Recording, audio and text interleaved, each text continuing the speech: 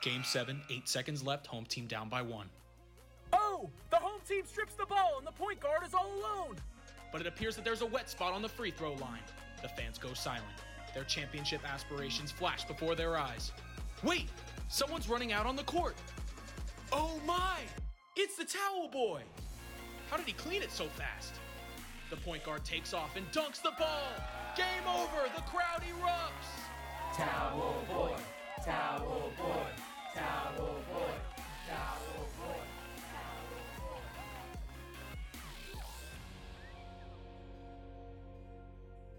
Hello, everyone, and thank you for that godly standing ovation. Welcome to another episode of the Towel Boys. On this podcast, because the last podcast we specifically broke down one series, the Heat versus the Bucks, we will be breaking down the other 7 series, talking about each one specifically, what went right for the winning team, what went wrong for the losing team, and any other thoughts that we have. Landon, any other thoughts before we get started? No, just usually we've been doing half-hour pods, and we're going to get back to that after this, most likely. We just want to catch up with the playoffs so that we can start touching on stuff that's happening now. Absolutely. It's been a little bit hectic for both of us, but we're pushing through, and we have the NBA playoffs, which is more important than anything else in life. So let's jump right into the Eastern Conference, the 1 versus the 8. The Philadelphia 76ers against the Washington Wizards. So, Landon, what are your initial thoughts on that playoff series? This is definitely a short conversation. There's not too much to talk about here. The biggest storyline out of all of it, to me, was just Joel Embiid not being fully healthy. They said he had a partially torn meniscus in one of his knees, but he seems to be pushing through pretty well and still dominating. Even in this Hawks series, despite that ugly first game, he is just too much for even Clint Capella to handle. So, I don't know. Going back to that Wizards series, not too much interesting stuff happened. A lot of Robin Lopez hook shots, a lot of Russell Westbrook bad passes, and Bradley Beal, who knows what will happen with him. The Wizards are an interesting team, to say the least. A team with zero defense capabilities whatsoever. But looking at the 76ers, as important as the Embiid headline is, and that really will determine their season, I'm also looking at the other All-Stars, Ben Simmons and Tobias Harris. Tobias Harris has been really, really good. He's been an awesome, efficient scorer. He's always been a pretty good defender with the size, the length to get it done. He's been very important. Pretty much their second most important player outside of Embiid. And Ben Simmons, who, look, the world is split on Ben Simmons. A lot of people are out for his head and don't think he's nearly as good as what he shows. Ben Simmons was, second this year in Defensive Player of the Year? So he almost won that award. He's a great passer. But just like we see with Giannis and Pascal Siakam, when it comes to the playoffs and their games don't translate very well, Simmons can't really score on his own, and he has not been able to drive as effectively as he has in the regular season. And really, the Sixers have been depending on Tobias Harris a lot because of that. Yeah, the whole Simmons thing, I mean, I've been out on him in terms of a top-tier guy for a while, but what people are trying to do is make him appear to be awesome because of one series against the Wizards. And I'm not falling for that trap personally, because when you hit the playoffs, like you were saying, Ben Simmons cannot score by himself. And it's tough to have a whole max slot allocated to a guy that can't score in isolation, especially when your only perimeter shot creator is Tobias Harris, who has also repeatedly sunk in the playoffs. So you hit this crossroads where it's like, if they get outed in the second round or even the Eastern Conference Finals this year, can you really hold on to Ben Simmons again? I just don't see it, and I haven't seen it for a while. Right. It's a very similar argument that people have made to Giannis. Simmons is 6'11". You look at his stats, as you said, Landon, in the last podcast, just like looking at Giannis' stats, they're efficient. He puts up the numbers, but against a Washington Wizards team that cannot guard anybody. Exactly. So you really have to take those stats with a grain of salt, specifically the scoring. Even with the Hawks, they don't really have a Simmons guy to like.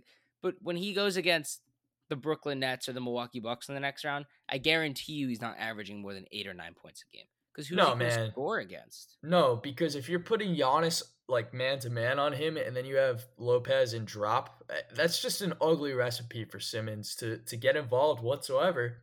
Because if you put the ball in his hands, if you try to run a pick and roll, Lopez can literally drop all the way to the rim because Simmons isn't a pull up threat even from 8 feet out. I don't love that team construction. I haven't for a while. Don't make assumptions about Ben Simmons based on that first round series, even though he was dominant and had a 15 assist game at some point. It doesn't mean anything against a team where you have to put like Russell Westbrook on Ben Simmons. It's just useless, not valid information. Right. But credit Tobias Harris and the rest of that team for showing up, winning in 5 games, taking care of business against a team that I mean, sure, they deserve to be in the playoffs, but they're not a very good playoff team at all. No. But yeah, so good for the Sixers. In terms of the Wizards, like you said, the big question is Bradley Beal. Does he want to stay on this team? Sure, they went on a great second half of the year run. They made the playoffs. Whoop-de-doo. Awesome. Let's have a tea party. So what? You lose in 5 to the Sixers. You're nowhere near the top of the East.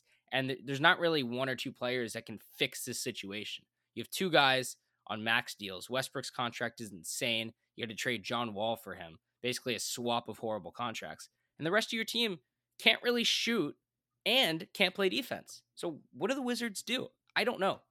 So I will add in that the Wizards won that trade because Westbrook was far superior to Wall. That was a big win for them.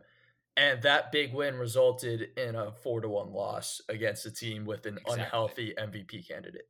Right.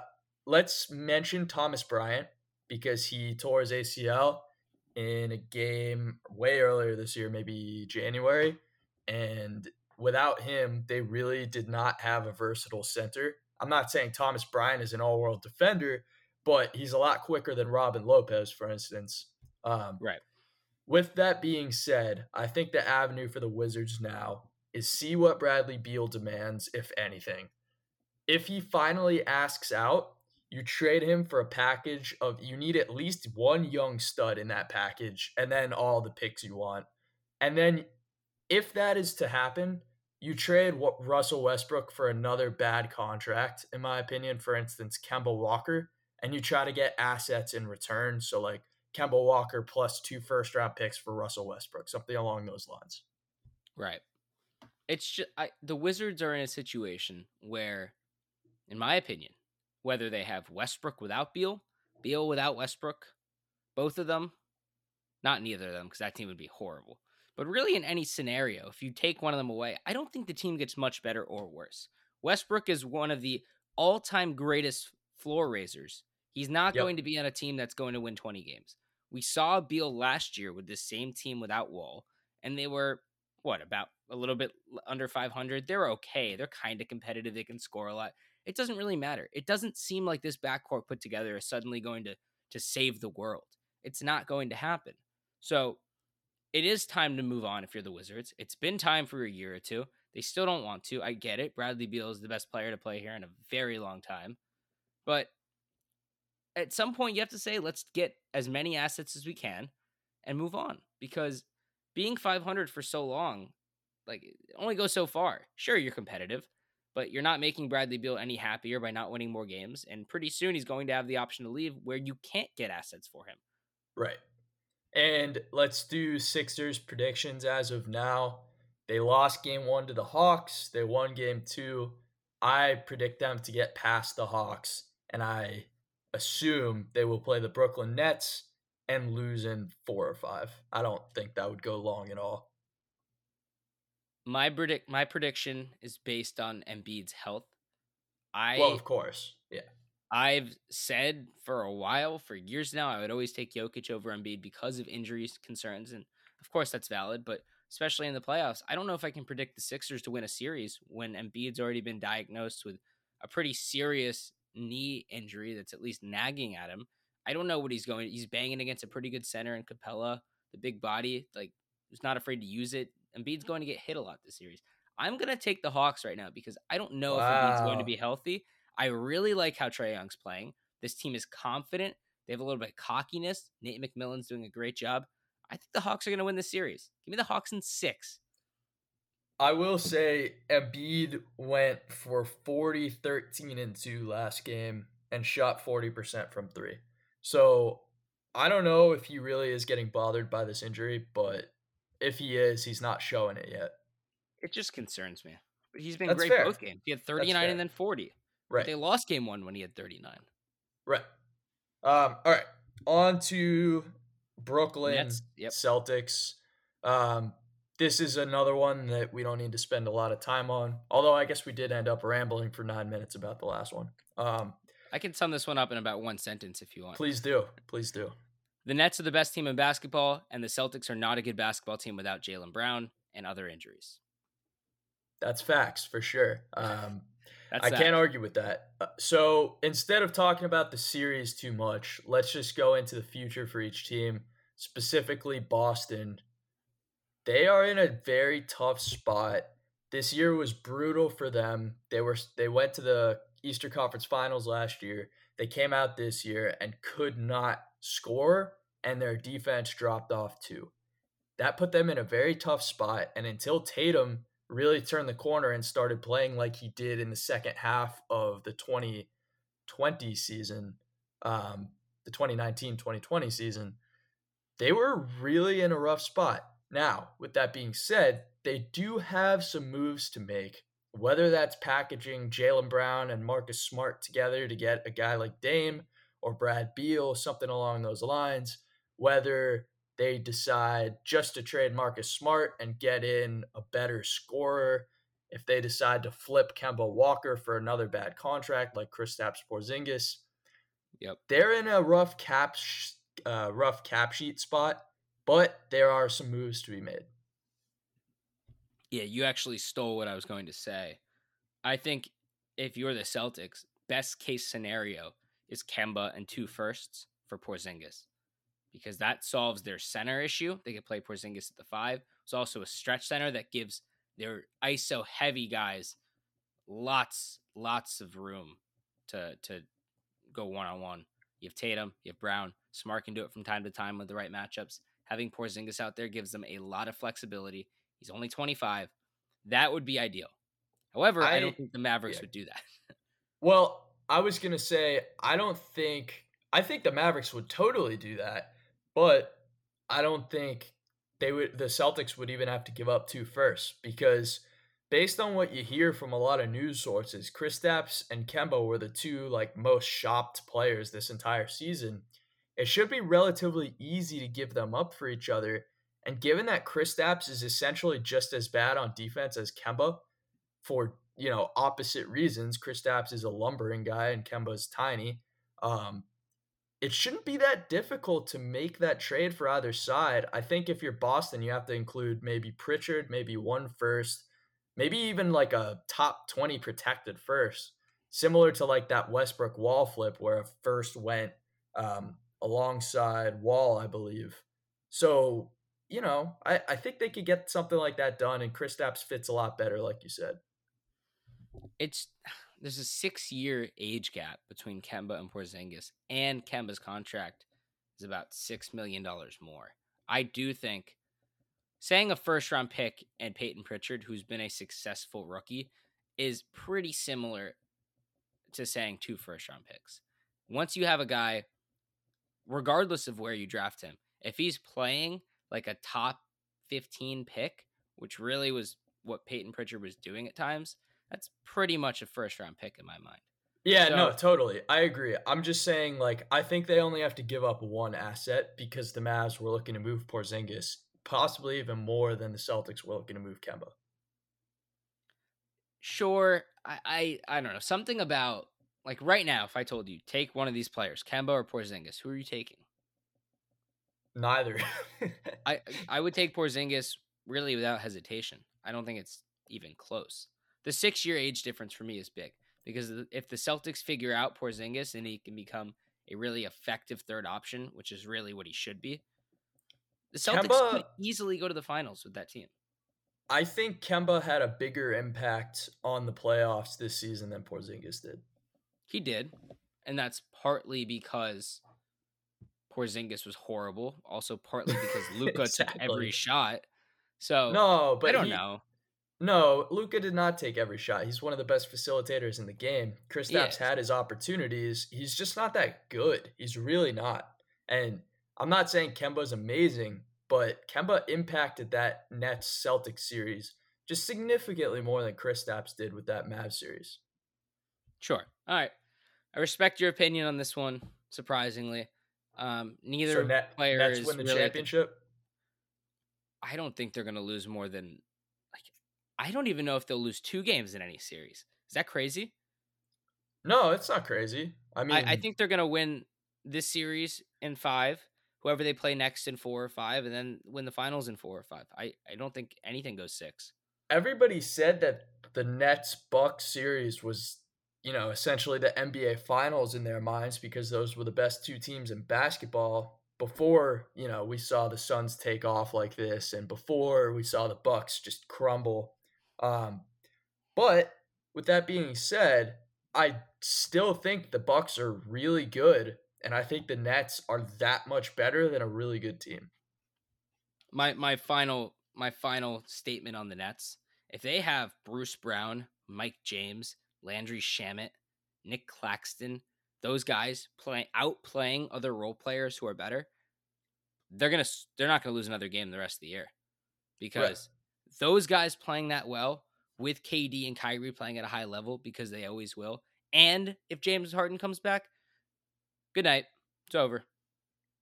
Yeah, I agree. I mean, they don't even need Harden to apparently beat the Bucks. It's crazy. And look, I mean, I really think the Bucks are at least as good as Phoenix and Utah and all those teams. So yeah, this is pretty much wraps, assuming there are at least 2 stars on the Nets that are healthy. Yeah. All right, moving on. Last thing. Go ahead. Is Kevin Durant the best player in basketball right now? Right now, as in the last 2 weeks and the upcoming 2 weeks.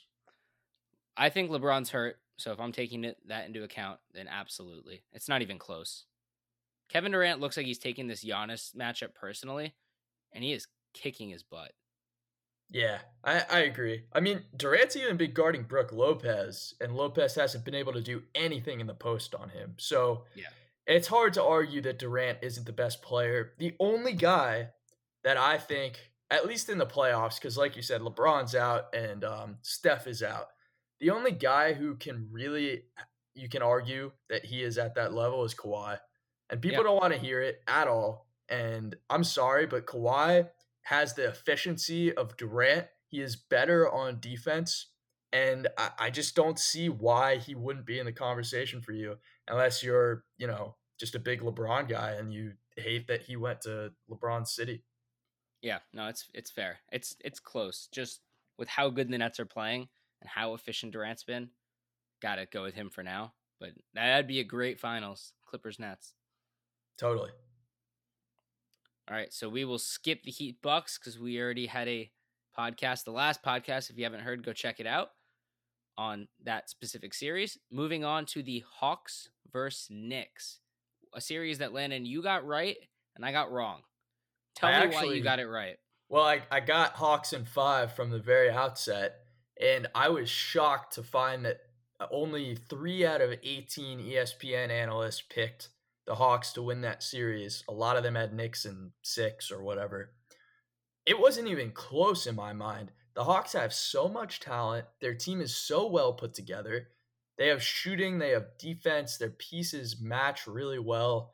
Capella makes up for a lot of Trae Young's deficits in defense, and Trae Young can set Capella up. He can play with a big man on the inside because of his floater game. John Collins is a stretch 4 that can also make some tremendous blocks and protect the rim a little bit, despite not being a great one-on-one defender. Bogdanovich has taken off recently, and they've done this without DeAndre Hunter, who was just announced to be out for the year. So I just can't believe how few people picked the Hawks in that series. It really, yeah. This is a weird one because I totally got this wrong, and I'm going to admit that. But look, the Hawks, I've always said, are more talented, but I really thought the Knicks defense, being led by who I thought was going to be the best player in the series in Julius Randle, would really make all the difference in the world. But even though DeAndre Hunter is out for the playoffs, he sure did his damn job against the Knicks. DeAndre Hunter was amazing matched up against Julius Randle, who I don't know if it was the Hawks defense or Randle feeling the pressure. He was so bad in that series that Julius Randle single-handedly cost the Knicks any chance of winning that series. If your best player is playing as bad as he did, you're not going to win, especially when you have a lack of offense in the first place. So while the Hawks were really good and are more talented, the Knicks also played horribly. So here's the thing about teams that don't technically have a lot of shooting, because even though the Knicks were second in three-point shooting this year, it was because they didn't take that many attempts and because they only took good attempts because, I mean, a lot of their guys want to get the ball inside. So a lot of times teams that don't actually have shooters but shoot well during the regular season regress. And a good differing point on this would be to look at the Lakers last season. They actually didn't have shooters and they progressed in the playoffs. Their shooters started shooting way above their regular season clip. A lot of that might be attributed to the bubble because shooting percentages were up around the league. This year looks more like a regular year, and that that Derrick Rose, RJ Barrett, Julius Randle, while these guys can hit shots, they are not shooters. And when you have that many guys on the court that can't make three-point shots, it's really going to clog the lane, which it did. Right. Just to read off this fun stat, Julius Randle in the first 3 games was 13 for 54. 13 of 54 shooting. That is less than 25%. Right. That is inexcusable. And that cost him $10 million in a contract extension each year. Oh, for sure. Maybe more. He was a max player if he played well in this series. Yeah. Not anymore. But that's the kind of thing. Imagine if the Knicks didn't make the playoffs and then they maxed Julius Randle without knowing what would have happened in the playoffs. It is very useful for that franchise that they made it like they did and saw that he struggled because his market value will be depressed and they are in better shape to sign other guys that can make him a second or a third option. Absolutely. And let me flip the script a little bit talking about the Hawks. I have gained a lot of respect for Trae Young. Yeah. In the first, 7 games for the Hawks? He's pushing top 15. He really is. He has been an unbelievable playmaker, as he always has. He's still drawing contact, which I thought officials were not going to give him. He has really opened up scoring-wise. He was a little bit hesitant. People were saying, why isn't Trae Young taking more threes in the regular season? Well, he's doing it now. And he's become this villain that the NBA doesn't really have right now. Like, the Knicks fans hate him. And New York being in the playoffs was amazing for basketball. And now New York having enemy number 1 is amazing for basketball. Agreed. And now he's going to annoy and upset this maybe a top 3 or 4 biggest fan base in Philly next, which is going to be amazing because I cannot wait till Atlanta wins a game at home and him and Embiid start jawing. It's going to be amazing. But I have a lot of respect for Trae Young for what he's doing now, representing the city of Atlanta. He has a really good team around him, but he's playing exceptional basketball. He was not on my top 20, maybe 25 before these playoffs. He probably hovered between 20 and 23. He is now in the 13 to 15 range alongside Donovan Mitchell and Devin Booker. He is that good. He is carrying this franchise to places that were just completely unexpected, especially given the start they had to this year, which was subpar to say the least. Absolutely. I was actually going to ask Trae Young or Devin Booker. Who would you want? It's tight. I would take Devin still, but it's tight. It is. He has certainly made up ground. I had Ja over Trae, and I think based on the playoffs, even though Jaw's been amazing. I think I'm flipping it and taking Trey. I agree. I completely agree. He's been awesome. So, we done with this series? Knicks or doo-doo? Well, let's talk about the future for the Knicks.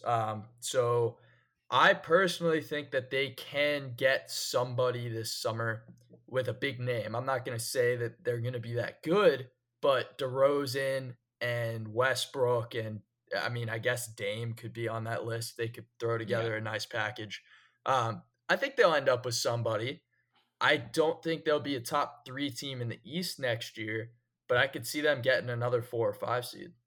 Do you give up the whole farm for Damian Lillard? That being Barrett, Toppin, Quickly, picks?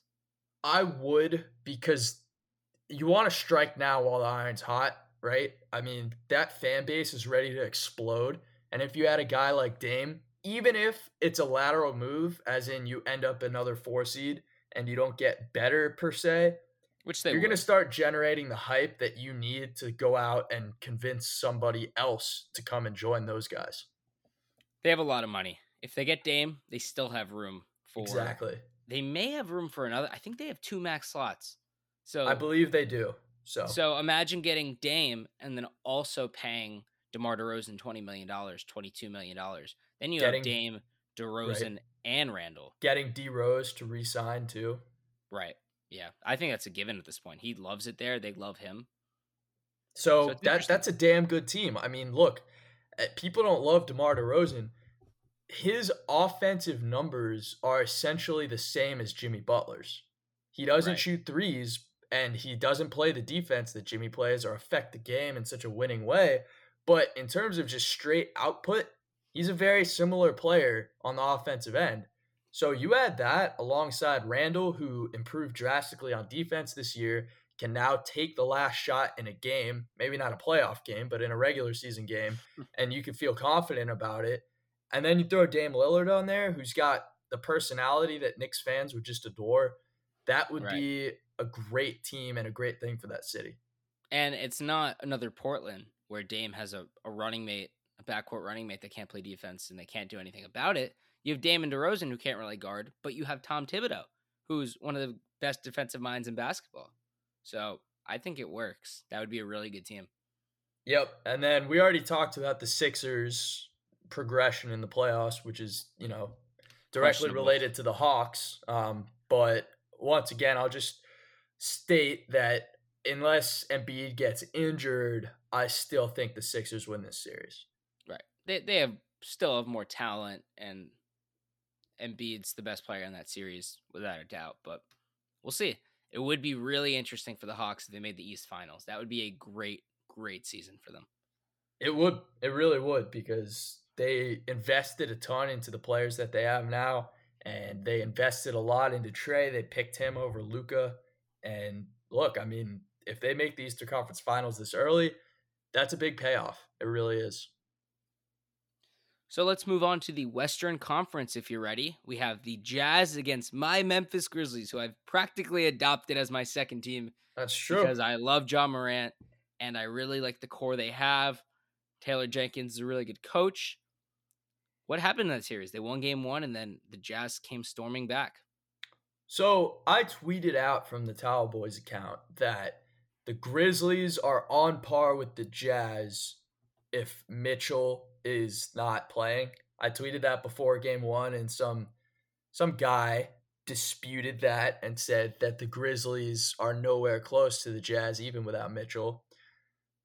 Behold, the Grizzlies take game 1, at which point, I believe Kendrick Perkins tweeted out that the Grizzlies would take the series. I was not going that far. I still thought the Jazz would win in 5 or 6. Point being, the Grizzlies were utterly impressive in this series because of Dylan Brooks's just takeoff, Ja's ascension. If Jaren Jackson Jr. was healthy, they could have given the Jazz a little bit more of a run. And Valanciunas, man, he is underrated. He is a phenomenal center who can stretch the floor if he wants to. He's one of the biggest bruisers in the game. He'll just go right into your chest when he's trying to post up, throw elbows and everything. He's tough to rebound against. He's just phenomenal. And then, I mean, you can speak more on the other pieces they have, Kyle Anderson and whatever. But despite the Jazz winning that series, and we'll talk about them in a moment, I just want to give the Grizzlies a ton of props. As I've said before, I'm in love with this Grizzlies team, and I don't care about talking too much about the actual series, although I will say that Dylan Brooks was amazing. Kyle Anderson was really good. Valanciunas, like you said, is a bruiser, and Ja is obviously the future. But Jonas Valanciunas is getting paid $15 million this year, and that is the highest salary on the team. That's They crazy. have only 3 guys getting paid more than $10 million. Jonas Valanciunas, Justice Winslow, who after this next year, they're going to decline the team option. He'll be gone. And Dylan Brooks making 11.5. So they have so much potential. Next year, they pretty much have a max slot going into this year where they can really get somebody. And they have a lot of breathing room and they have a lot of flexibility. I'm going blank on the word to do whatever they want after next year. They only have 4 or 5 guys on their roster. They can do whatever they want. So the Grizzlies are really going to have one more year to really evaluate who stepped up in the playoffs and to see whether that's actual progression or just a short-term increase in play. So they have a lot of room, a really good coach, a leader. This team could get really good really quickly. Yeah, they totally could. But they did not win the series. They only won 1 game. So let's talk about the team that just beat the Clippers in game 1 of a very, very important series to determine Kawhi Leonard's future potentially. Let's discuss the Utah Jazz and Rudy Gobert's just utter dominance on defense. And Donovan Mitchell's, I mean, he is one of the best playoff players in the league. Like, he is on the level of guys like Giannis and I don't know, Harden in the playoffs. He just is. He's more clutch than Harden. He can create his shot way better than Giannis. He can do just about everything, and he's not bad on defense either. So it's not like the Trae Young debate where you're talking about one side of the ball. This guy is a two-way player. He has Dwayne Wade literally coaching him from the sidelines. I love Mitchell. I mean, he is. I would pick him over Booker. You were just texting me the other day about it. Yeah, Mitchell is just a phenomenal performer in big situations. Absolutely. So is Booker. It's really close, as we've talked about. But yeah, Mitchell, I think I trust him as a 3-point shooter a little bit more. He's a little bit more explosive, less technical in form. Like Booker is just, he looks smooth, and Mitchell's more of this explosive jaw, D-Wade like guy. And I love the passion he plays with. He's an incredible player. Him and Gobert are really good leaders for this team. And this is just a very well put together team led by a very good coach in Quinn Snyder, who's still tremendously underrated. And they really should be competing for a trip to the NBA Finals this year. Losing this series would not be good. This is a series that the Jazz need to win, especially with how much money they gave Gobert. But yeah, Mike Conley's an all-star this year, and he's an awesome player. Having Bojan back is huge. Well, let's talk about Mike real quick because he missed game 1 and just got ruled out for game 2 in the upcoming series. So that's going to be tough. I think he'll be back soon. I hope so. I think if they lost game 1, he would have played this game. But I think that he'll be back by game 3 or 4. When they really need him, he'll be back. But that is a big blow, not having somebody who is an awesome pick and roll guy with Gobert. They just have enough guys to get it done. They don't need that much depth. They play 7 or 8 guys and they get it done. Right. All right, you can continue. My bad. No, go ahead. No, I was just saying, like, we had to bring up the Conley injury because it's a big deal. But you were talking about Clarkson and you were going on. So having Bojan back and Clarkson, Ingles, guys who maybe a little bit less on Jordan Clarkson, but guys who have been around the block, know what they're doing, know how to play veteran basketball, smart basketball. Clarkson is a volume shooter who's been pretty impressive these playoffs, as he has been all year. It's just a good team that plays defense, that's bought into the system, led by somebody really clutch in Donovan Mitchell. They they should and can beat any team not named the Brooklyn Nets in the league right now. And their record showed it. They were number 1 in the West. They were number 1 in the league. I agree. And let's discuss the Bogdanovich thing because he missed the bubble last season. And if you add him into the mix, they probably take down the Nuggets. And given that they lost that series on a Game 7 missed three-pointer, let's talk about the fact that when you add a guy who can stretch the floor like he can, who can play solid defense and create for his teammates at times, you are talking about adding someone who is a difference maker, and you've seen it so far in these playoffs. Against the Clippers last night, or the other night even, he is just smoking people on the quick trigger threes. I think that the Jazz could have given the Lakers a tough time in the playoffs last year. Right. The Jazz are built where everybody has kind of insulted and taken shots at Rudy Gobert and his lack of offense when he's really just a roller and a dunker. He can't really generate anything for himself. But think about who he's setting picks for. Mike Conley, when he's healthy. Boyan, Jordan Clarkson, Joe Ingles, Donovan Mitchell. All 5 of those guys are very much capable of making plays off the dribble, shooting, passing into Gobert. This is a really smart team that has smart individual basketball players buying into a system with good passing abilities.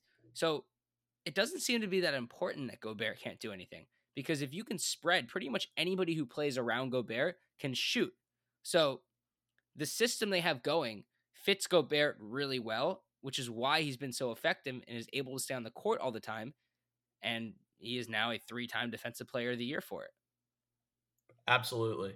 Now, I just want to touch on Donovan Mitchell one last time because he can create space for step back jumpers to blow by guys for anything he wants to do on the offensive end without a pick. Like, he is one of those special players that can just blow by you out of sheer quickness and handles and speed. And that is special given his ability to finish. You see those scoop shots where he's moving like 20 miles per hour and just flips it up over the big. Nobody can do that. Like, that is special. That's like Steph Curry level finishing. And you add that to his ability to hit those step back threes in clutch moments and to take those pull up mid-range jumpers. Like you said, it's not smooth. Everything with him is jagged and like quick. Him and Booker are kind of opposites in that way. But what it is it throws the defense off balance, allowing him to get into the lane to confuse people and then kick out the shooters if he wants to. This is one of the best playoff performers in the league. He just is. He's probably top 6 playoff guy at this point.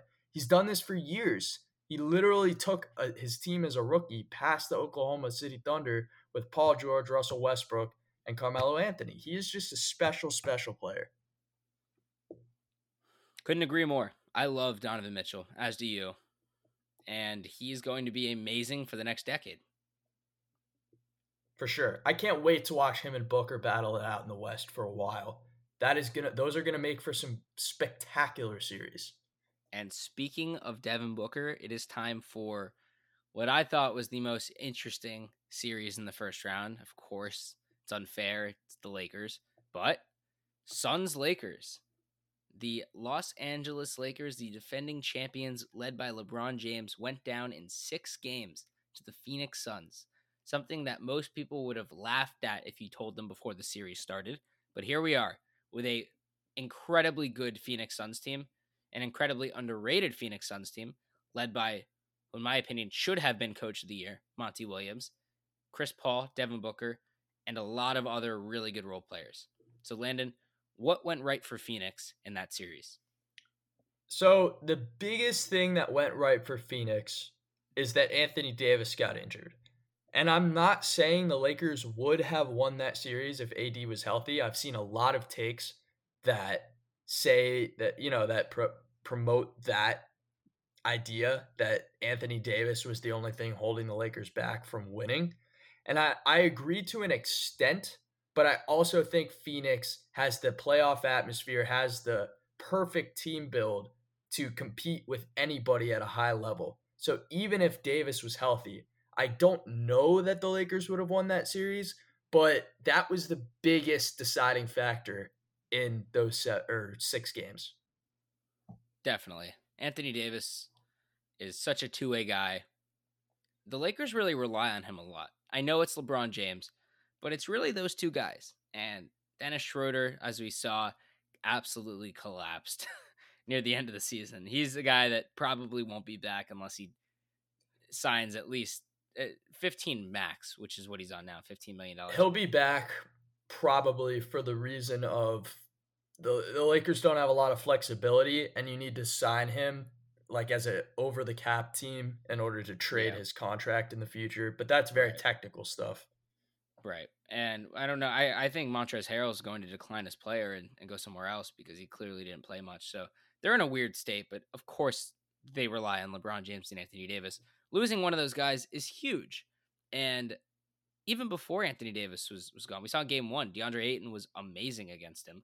So like you said, while we should say that was probably the best thing that happened to Phoenix, they also played really good basketball. Big time. By really everybody. Chris Paul was injured, still was effective in the minutes he played. Devin Booker was the MVP of the series. I think you'd agree, unquestionably. He was amazing. For sure. Especially in game 6 to close it out. He was on fire, an incredible scorer, a really good leader, a guy that the rest of his teammates like and respect. Similar to Donovan Mitchell, they're important traits, really undervalued traits. If you respect your leader, you fight harder for them. Jay Crowder, hard-nosed guy. DeAndre Ayton, up-and-coming center who was really effective against Anthony Davis. Mikal Bridges, who we both really like, is a 3-and-D guy. They have a lot of pieces, really good coaching, a tremendous backcourt, maybe the best healthy backcourt in the league. Obviously, Steph and Clay are probably number 1. But yeah, they were amazing, and they deserved this series win with or without Anthony Davis. And as of now, they're my pick for the finals. Yeah, they're also my pick for the finals for all the reasons you just said. The Jay Crowder piece, people talk about it a lot because he makes himself known on the court. He is very flashy from 3. He falls down every time he takes a shot. He honestly gets a good amount of those calls. And he is always looking to enforce, whether that's backing up his teammates, whether that's he gets an elbow thrown to his head and he, instead of, taking it and walking away, he's ready to square up with the biggest guy on the court. He is a championship level role player, and those are really special to find. We saw it with Miami last year. Even when he's not making shots, and he can have some tough games. He could go 1 for 11 from 3 because he just jacks shots. Sometimes he'll go 6 of 9. With him, his value is in what a lot of guys won't do, which is step up to the players on the other team and just give a ton of confidence to his own team by being such a menace on the court. Definitely. Yeah, I'm still in shock. This is kind of separate. I'm just in shock that LeBron went down in the first round, aren't you? Because this is something we don't see very often. And I want to touch very briefly. I don't think he's ever lost in the first round. He hasn't. And I want to touch very briefly. People are trashing LeBron. Sure, say what you want. I personally think he was hurt, regardless of whether he was hurt or not. The fact that this was the first time LeBron James has lost in the first round, after pretty much making every single playoff series besides his first year on the Lakers when he was hurt half the year, since his second year, his first year, 5, 6. That is unbelievable. That is an incredible feat by arguably the best player of all time. And while I think he'll be back and better, not better than ever, but I think he will be back and way better than we saw this postseason next year, still have to take a moment, recognize his greatness, and really just applaud him for everything he's done for the league. And if, like you referenced in one of your tweets as the towel boy count, Landon, if this really is the passing of the baton, giving it to guys like Mitchell and Booker and Luka, like it's a very good time to transition, especially losing for LeBron, one of his best friends in Chris Paul, who really deserves a ring. It's hard to argue that Luka is not the next LeBron because he is doing very LeBron things at his age. Definitely. And instead of the explosion that young LeBron had, he has a little bit more shooting. But in terms of the playmaking and the vision and the will to win and propel bad teams to good playoff series, Luka has all of that.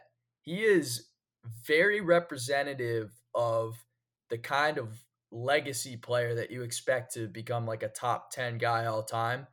And that's the real baton pass to me. The Nets are throwing a wrench in it a little bit because they assembled this team of, guys from our generation growing up who are probably going to win the title. But if it weren't for them, Booker, Mitchell, Luka, Ja, all these young players that are ascending, they would be the ones taking the reins this year of the NBA as a whole. Absolutely. Giannis too. He's in that group, and Jokic, both of them. Right. Yeah. No, this was a crazy series. I am sad to see LeBron not in the playoffs going forward, but also I do really enjoy watching this Phoenix Suns team playing.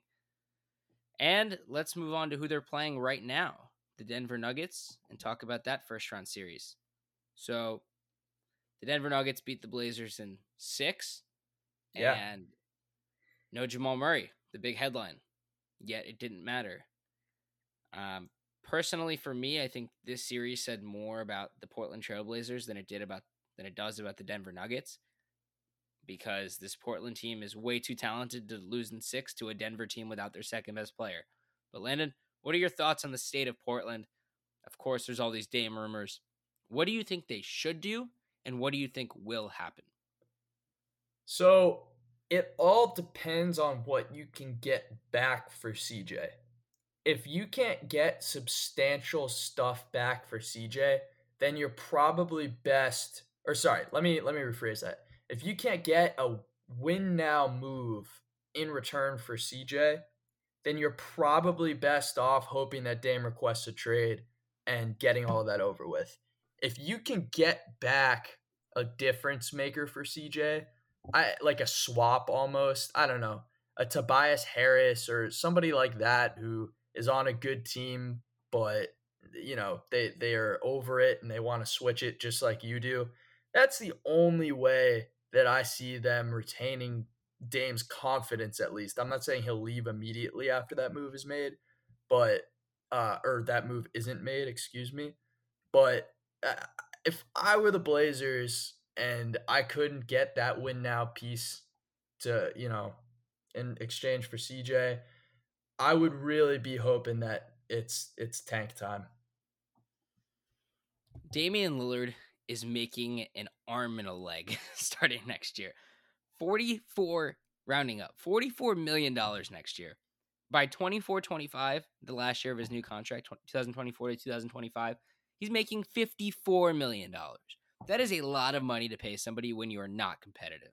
And losing in the first round to a team without their second best player, in my opinion, is the definition of not competitive. I don't know where they would go from here, because last year their issue was they had no interior defense or perimeter defense, and LeBron and Anthony Davis absolutely cooked them. So they go out and get Robert Covington, who's a very good individual defender, and Norman Powell and a Gary Trent swap to have a bigger body who can switch and also play defense.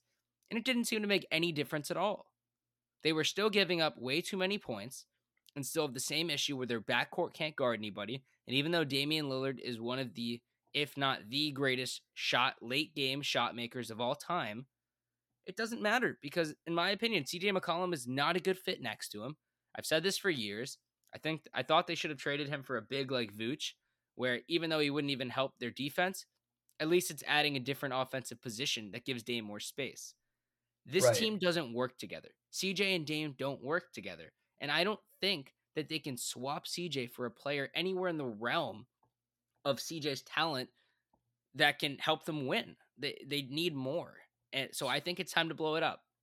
So here's a question I posed on Twitter, and I'm interested to hear your take on it. If you swapped Nurkic and DeAndre Ayton in the playoffs this year, what would be the fate of the Blazers and the Suns, and which team would be better is that where the difference is between the two backcourts with, really good players?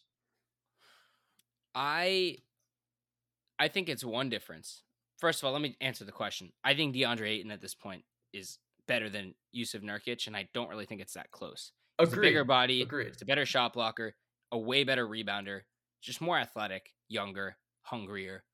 And so that's the point of the question. that's Phoenix and the Blazers have a very talented backcourts. Damian Lillard is probably the best player out of the four. CJ is the worst. The Suns have the middle two. It's up for debate, but Dame is like a serious MVP candidate. Yeah. So with that being said, if you kind of like average their talents, the Blazers probably have a little less talented backcourt because CJ is so much worse than the other three, in my opinion. But it's still close. So is the difference there just the fact that DeAndre Ayton can have takeover games? No, I don't think that's the only difference. I think you have to Not take the only difference. Is that the big difference? Well, I personally think that I think there's three that really contribute, and I don't know if that's the biggest one. That's definitely one. But another really big one is Monty Williams versus Terry Stotts. I think that's a huge difference in coaching abilities. Monty Williams is an unbelievable coach. I really think he should have won Coach of the Year. He's done a tremendous job coaching guys. They buy into his system, and it just seems like the Blazers are kind of doing what they want on offense. And Terry Stotts is a player's coach. He has a lot of respect around the league, but I don't think he's scheming up any crazy game plans that are winning him games. So that's one. Two, Ayton Nurkic. Three, I really like the Suns supporting cast, and I think it is significantly better on both sides of the court than the Blazers. I agree with the last two. The whole coach, I'm not a big proponent of coaching mattering that much. So I personally wouldn't consider that much. But of course, Mikal Bridges is a better fit alongside a talented offensive backcourt than Norman Powell. And of course, Jay Crowder has a proven track record in the playoffs compared to Robert Covington, who, for all his defensive talent, especially I know you said he's a great individual defender earlier. I would actually push back on that and say he actually struggles a little bit individually, but he is a phenomenal team defender and can come over and help and can switch and do all that helpful stuff in terms of scheme. I think that Ayton Nurkic difference and having a true defensive anchor like Ayton has become these playoffs is really the difference between the Blazers being in the second round and the Suns being knocked out by the Lakers. That's fair. Also I think the Suns backcourt, their IQ is also significantly higher. Chris Paul is a higher IQ than Damian Lillard, even though he's not a better player. Yeah, it's not close. And Devin Booker is just a smarter and better player than McCollum. So having a leader like Chris Paul, who's really a second coach, can slow the game down, and a lot of other savvy vets on this team, I think it makes the Suns a really competitive win-now team, and the Blazers just don't seem to have it defensively. And like as we've said 50 times, and we'll probably say 50 times more before the playoffs are over, CJ McCollum's just not it. No.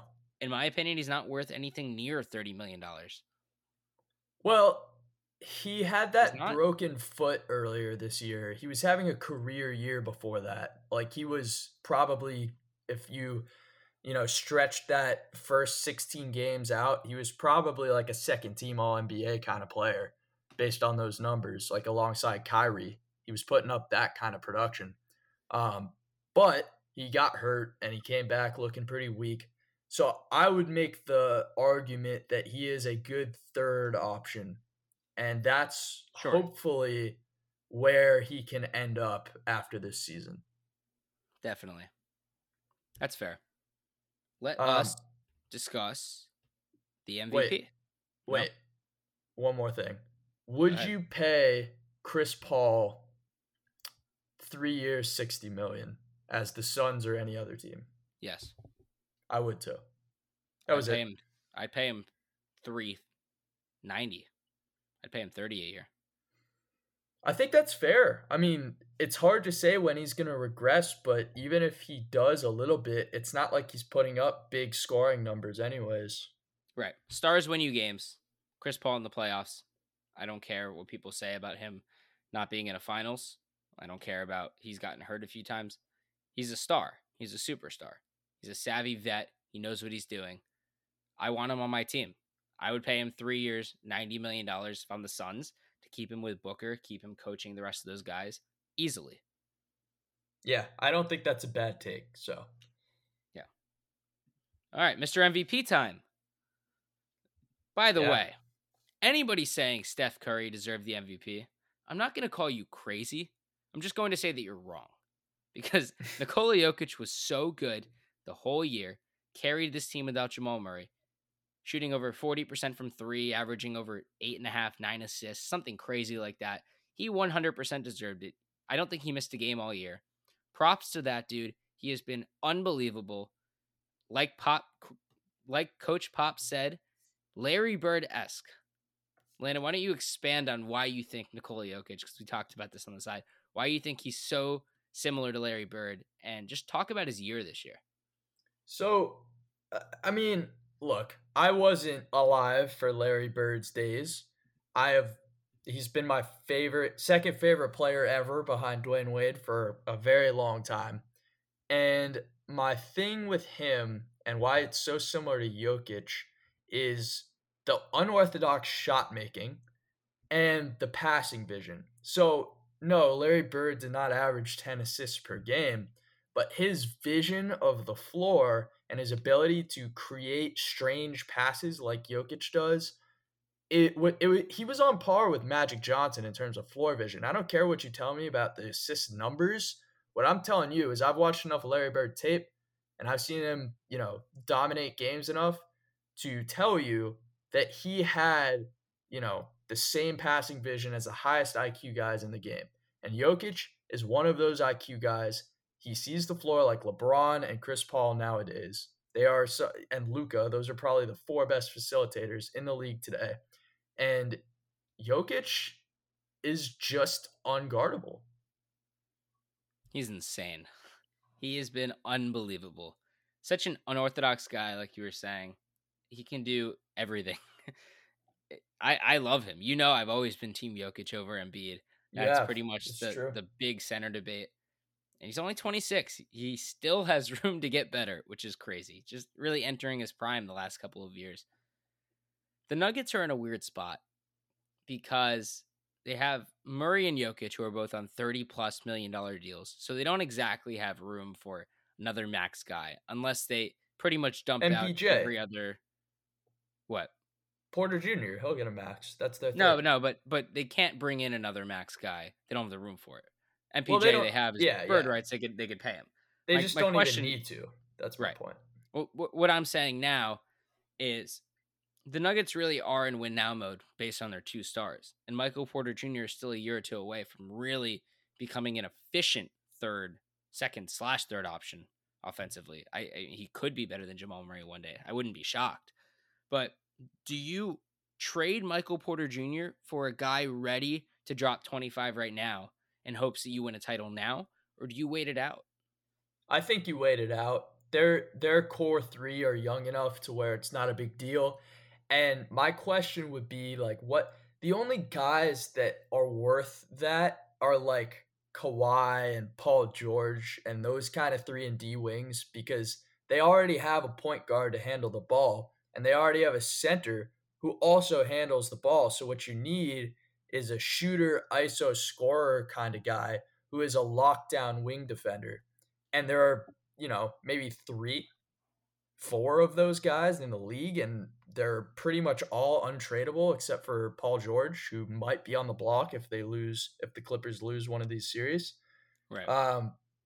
No, the Nuggets probably would have made the finals with Murray this year, and they could have been competitive with the Nets. I mean, that team would be ridiculous. They have so much depth. They would have had Jokic and Murray still being able to run pick and pops, which was how they defeated the Clippers last year. That team would have been ridiculous, and they can still put it together next year. Michael Porter Jr. will get better. If I were them, I would not make a single move with their core 3. I would just keep all 3 of those guys together. So, follow-up question, because this is a team that we often omit from these talks, but You're totally right. When I caught what you said and I started looking at this. Jamal Murray is 24. Nikola Jokic is 26. Michael Porter Jr. is 22. Is this the best young core in the league? Do I they mean, have the best future? I know Luka is the Oh. best individual player, but right now, if you could be a fan of any rising team in terms of trying to predict who will have the most success in the next 10 years, is it the Denver Nuggets? I mean, if you're talking 10 years, then it's probably the Nuggets. Yeah. I mean, it's just that it seems like Jokic is the kind of guy that'll just stay in Denver forever. Right. I feel like he's not that kind of like glory, need to go to a big market kind of guy. And then Murray, kind of same deal. The Nuggets just have a great culture that they've built. And it seems like the guys love it there and they want to stay, and the fans are awesome. And Michael Malone is an intense, very thoughtful head coach. And I called him Michael instead of Mike. That's Everybody's been catching on to that. So, look, yeah, I think it might be the Nuggets. I think they can really put together some championship level teams for at least, Jokic's prime for the next 6 years or whatever. I agree. And let's just talk about their outlook this year. I personally have them losing in 5 now to the Suns. Do you agree with that? God, the way Phoenix is playing, it's hard to see them losing one of these because the Nuggets just don't have enough without Jamal. And considering Barton is also down, there's just not enough perimeter shot creation. I think if they get Barton back and settled, because I'm pretty sure he played a few minutes last night, but it wasn't really meaningful. If they could get production out of Barton, then maybe I'll give him a game. But the point is, this series is heading south for them. Yeah. Alrighty. They'll be back next year, though. So let's move on. Until then, going to the last series of the first round, the best series of the first round, without a doubt, the Dallas Mavericks against the Los Angeles Clippers, which I think it was the first time ever, the first time in NBA history that the first 6 games went to the road team. It was. Yep. That is pretty crazy.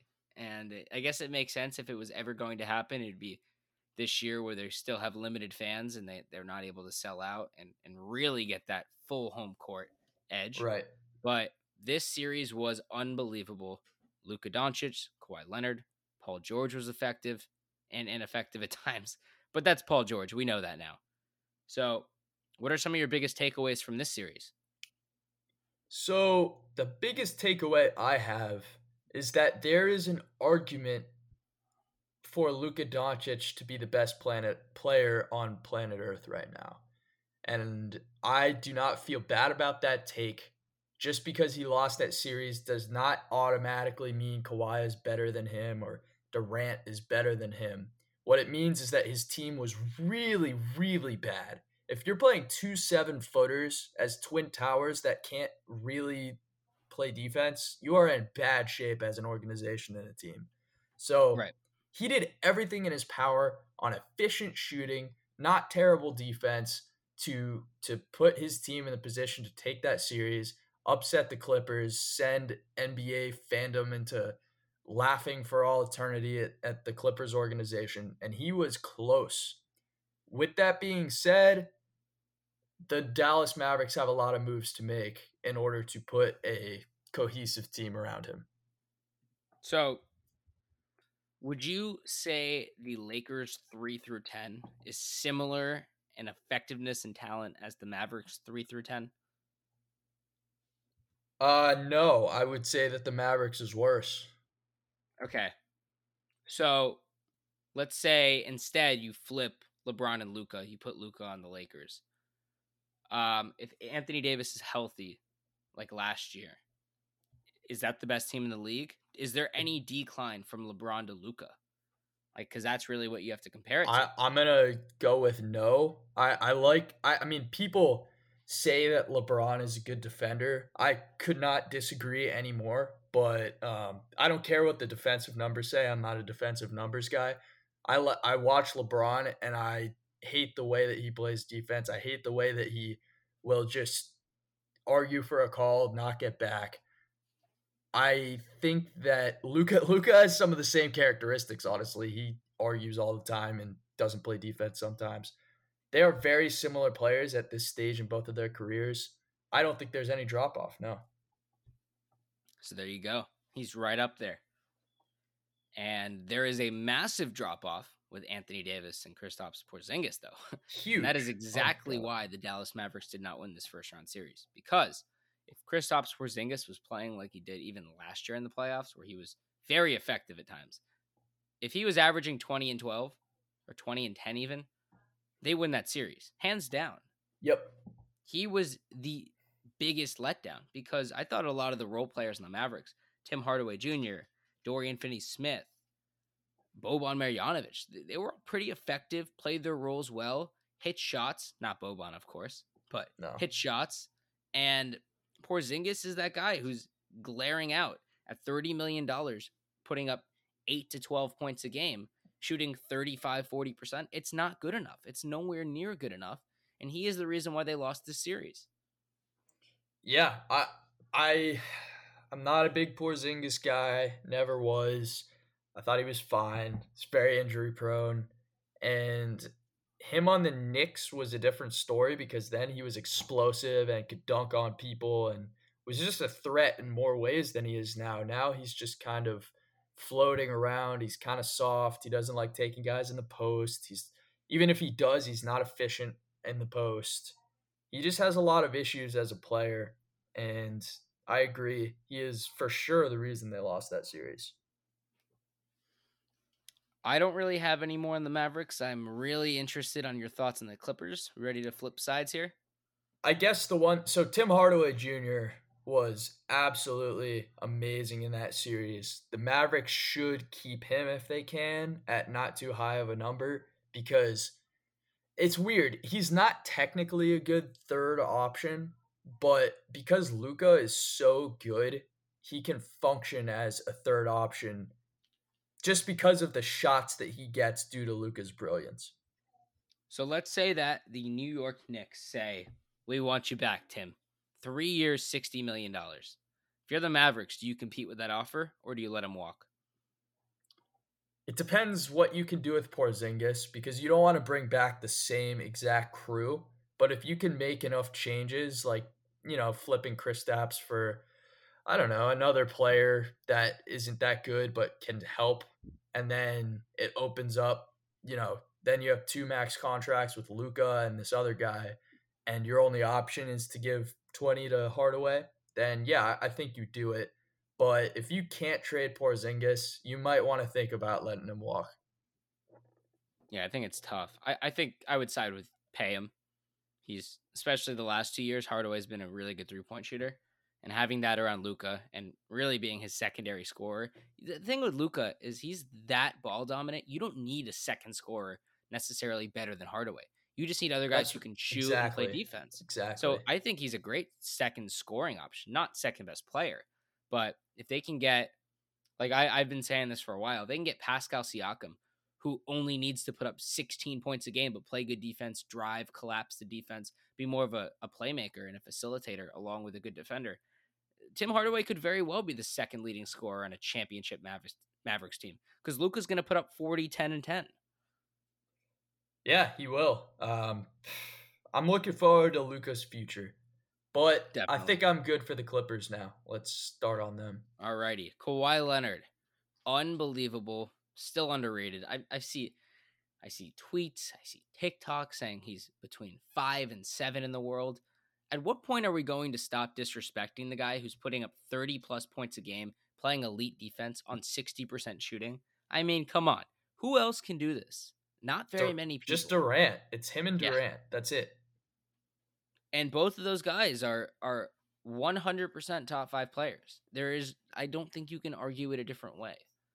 You just can't. No, it's hard to because it's not even just this year. Kawhi is just, like I was saying, Donovan Mitchell is a playoff performer. Kawhi is a playoff performer.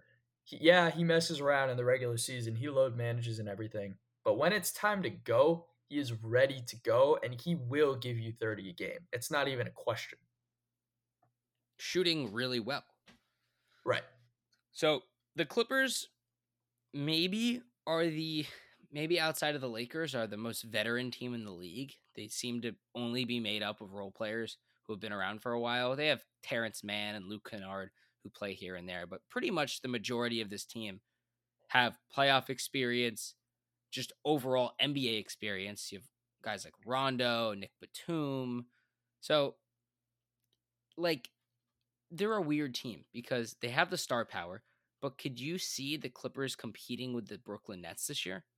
No, not based on what we've seen from the Clippers during the Mavs series, during the first game of the Utah series, during the Nuggets series last year.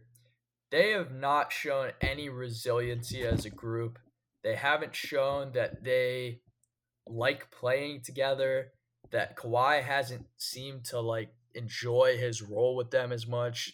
I don't know. Whatever it is, I feel like that's not a scary team despite having two really good 3 and D wings who are also ISO scorers and stars.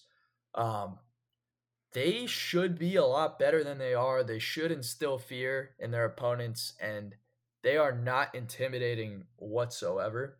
Yeah. The last thing I'll say on that is when you get two switchable wing stars, I think the assumption by everybody when they came together was that that defense should be one of, the better ones we've seen just ever because of those two guys' abilities on the defensive end. And then when you add Marcus Morris, another switchable wing, and Terrence Mann, a switchable wing, like this defense should be locking down and everything's porous. It's just easy to score on them at times. Yeah. There's two big reasons why I don't think they're playing nearly as well defensively or offensively as they should be. They should be the best team in the West with who's left, without a doubt. They should be. On paper, they are. But one is Serge Ibaka being hurt. That was going to be a valuable member of this team. Probably the starting big man who can shoot 40% from three, is also their best interior defender, shot blocker. So losing Ibaka and not having him for pretty much the whole year, it's definitely a loss. If he comes back and plays well, they may be on the next level. Second, of course, is Paul George, who's been very inconsistent, and we know time and time again he's not going to come up clutch because he hasn't done it the last 3-4 years. So, Lennon, if Paul George was subbed out for Devin Booker and Donovan Mitchell, somebody who in the regular season we would say is similar talent-wise, or even Jason Tatum, these guys who are right outside the top 10 in terms of talent and ranking in the league, how much more confidence do you have if any of those three guys are on this team instead of Paul George? Far more. I mean, God, the mentality is just so different. When you watch Donovan Mitchell, when he hits a bucket, he goes insane. Like he is one of the most electric players to watch in the league. And you put him on that team, it changes the atmosphere. He's just a player you can believe in. And Paul George has shown time and time and again that you can't believe in him. And when you put him next to Kawhi, who's another guy that just like you need to believe in, he went on that Raptors run that just shook the world, especially Canada. And I just don't have any trust in Paul George to get the job done when he needs to. Absolutely. So that's the real problem. They're really good on paper. The problem is their second best player on paper does not play like he should at all. His paper stats and his paper name look way better than Pandemic P, which we've seen in the last two postseasons. And that is a huge issue right now, not just going forward, but they are not going to beat the Utah Jazz unless Paul George is consistent and reliable. I agree. It's a similar thing with Porzingis because that's another big name that the Mavs traded for, and he doesn't produce like a second option should. It's really the same thing. And I saw something the other day. I believe it was the most playoff games shooting under 25% or something along those lines. It might have just been for stars. I don't remember all of the exact qualifications, but the point was there were a bunch of old guys who took bad shots and of course were inefficient with them because they like barely had worked on their jumper and knew about the game of basketball when they started playing. and then it's Paul George and Russell Westbrook. And Yep. it's just so ugly because PG has such a smooth stroke and he gets into his shots so nicely. Whatever he's doing always looks like it should be, like smooth. And then it ends up hitting the side of the backboard, or more times than not, just not being on target, despite the talent that we know he has. So I predicted before this first game against the Jazz that Paul George would go 3 for 16 and score 16 points. He went 4 for 17. I was one shot off. Wow. Scored 20 points. I was really close. It's just like Donovan Mitchell and Devin Booker are not going to play like that. Jason Tatum's not going to play like that. Guys that I have ranked right around Paul George are way better than Paul George. And I think that's just a testament to the type of player Paul George is now in clutch time. He's not there anymore. I don't have confidence in him being a second option on a championship team. No. That's just what it is. No, he's not in my top 15 players in the league. He might not be in my top 20. And you know what's crazy? Huh. Like at this point, if you swap him and Trae Young, the Clippers are way better with Trae Young. I don't even think it's close. Way better. It's not. Way better. That's an issue. It's been an issue. Yeah, no, I agree. He's not an amazing playmaker. He doesn't do that many things that well. And if he's not shooting great, that's his primary, that's what he's most useful doing. And he doesn't do that in the playoffs that much. So, no, the Clippers are probably not going to make the finals, and it will probably be primarily because Paul George isn't that good. Absolutely. So if you're Kawhi Leonard, yes or no answer, do you leave this year? I think you leave if you lose before the finals, even in that the wasn't Western a yes Conference or no. Finals. Well, no. Yes or no? No, yes it depends. It depends. What do you mean? How can I say that now? What if they win the championship? How can you say it? It's because I asked you to say it. That's how. Nah. Yeah, it totally depends on how far they go. He should leave. Unless he has this obsession with staying in LA, there is zero basketball reasons why he should stay.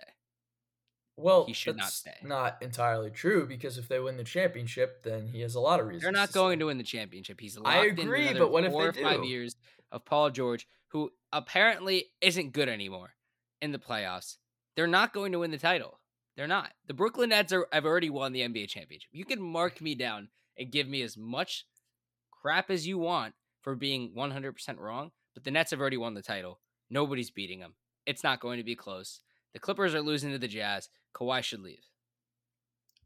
My issue with that kind of take is people said the same thing about Miami in 2010 when they lost, 2011 when they lost to the Mavericks.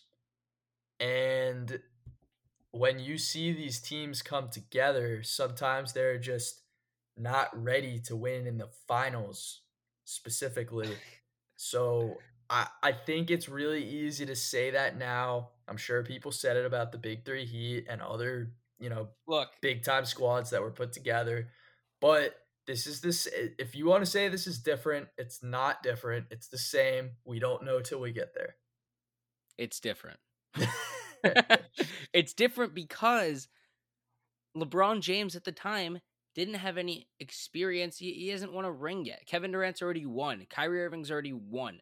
They are 3 unbelievable individual scorers who already are not playing against the Lakers, probably the biggest threat to them. Okay, I don't think any team could stand in their way. It's not like one of these big time Nets players is going to be horrible in the playoffs. I'm going to completely contradict that by saying that D Wade had already won at that point, and while the Nets organization has never won a championship, the Heat had already won one at that point. So you could argue that the organization, the coaching staff, was all experienced and part of a winning organization, whereas this Nets team is brand new, their coach is new, and they've never won before. So there are definitely counterpoints to make both ways. Sure, but they're going to win the title. So I agree. I think they're going to. They just haven't won it yet, which is all what right you said. then. All right. Nice. They've won. They've already won. No. But all right. That's it, right? That's the last series. That is all. So we will probably come back with our next pod discussing round 2, probably in the middle, a few days from now, we will start going over how the first few games of each series has played out and what we think those games show and indicate towards the rest of the series and towards the rest of the postseason. But for now, thank you guys for listening. As always, stay tuned for more pods coming out in the near future. Keep checking Instagram and Twitter. Respond, comment, go to our website. We want to hear from you about your opinions on the playoffs, and we want to implement them into what we do on the Towel Boys.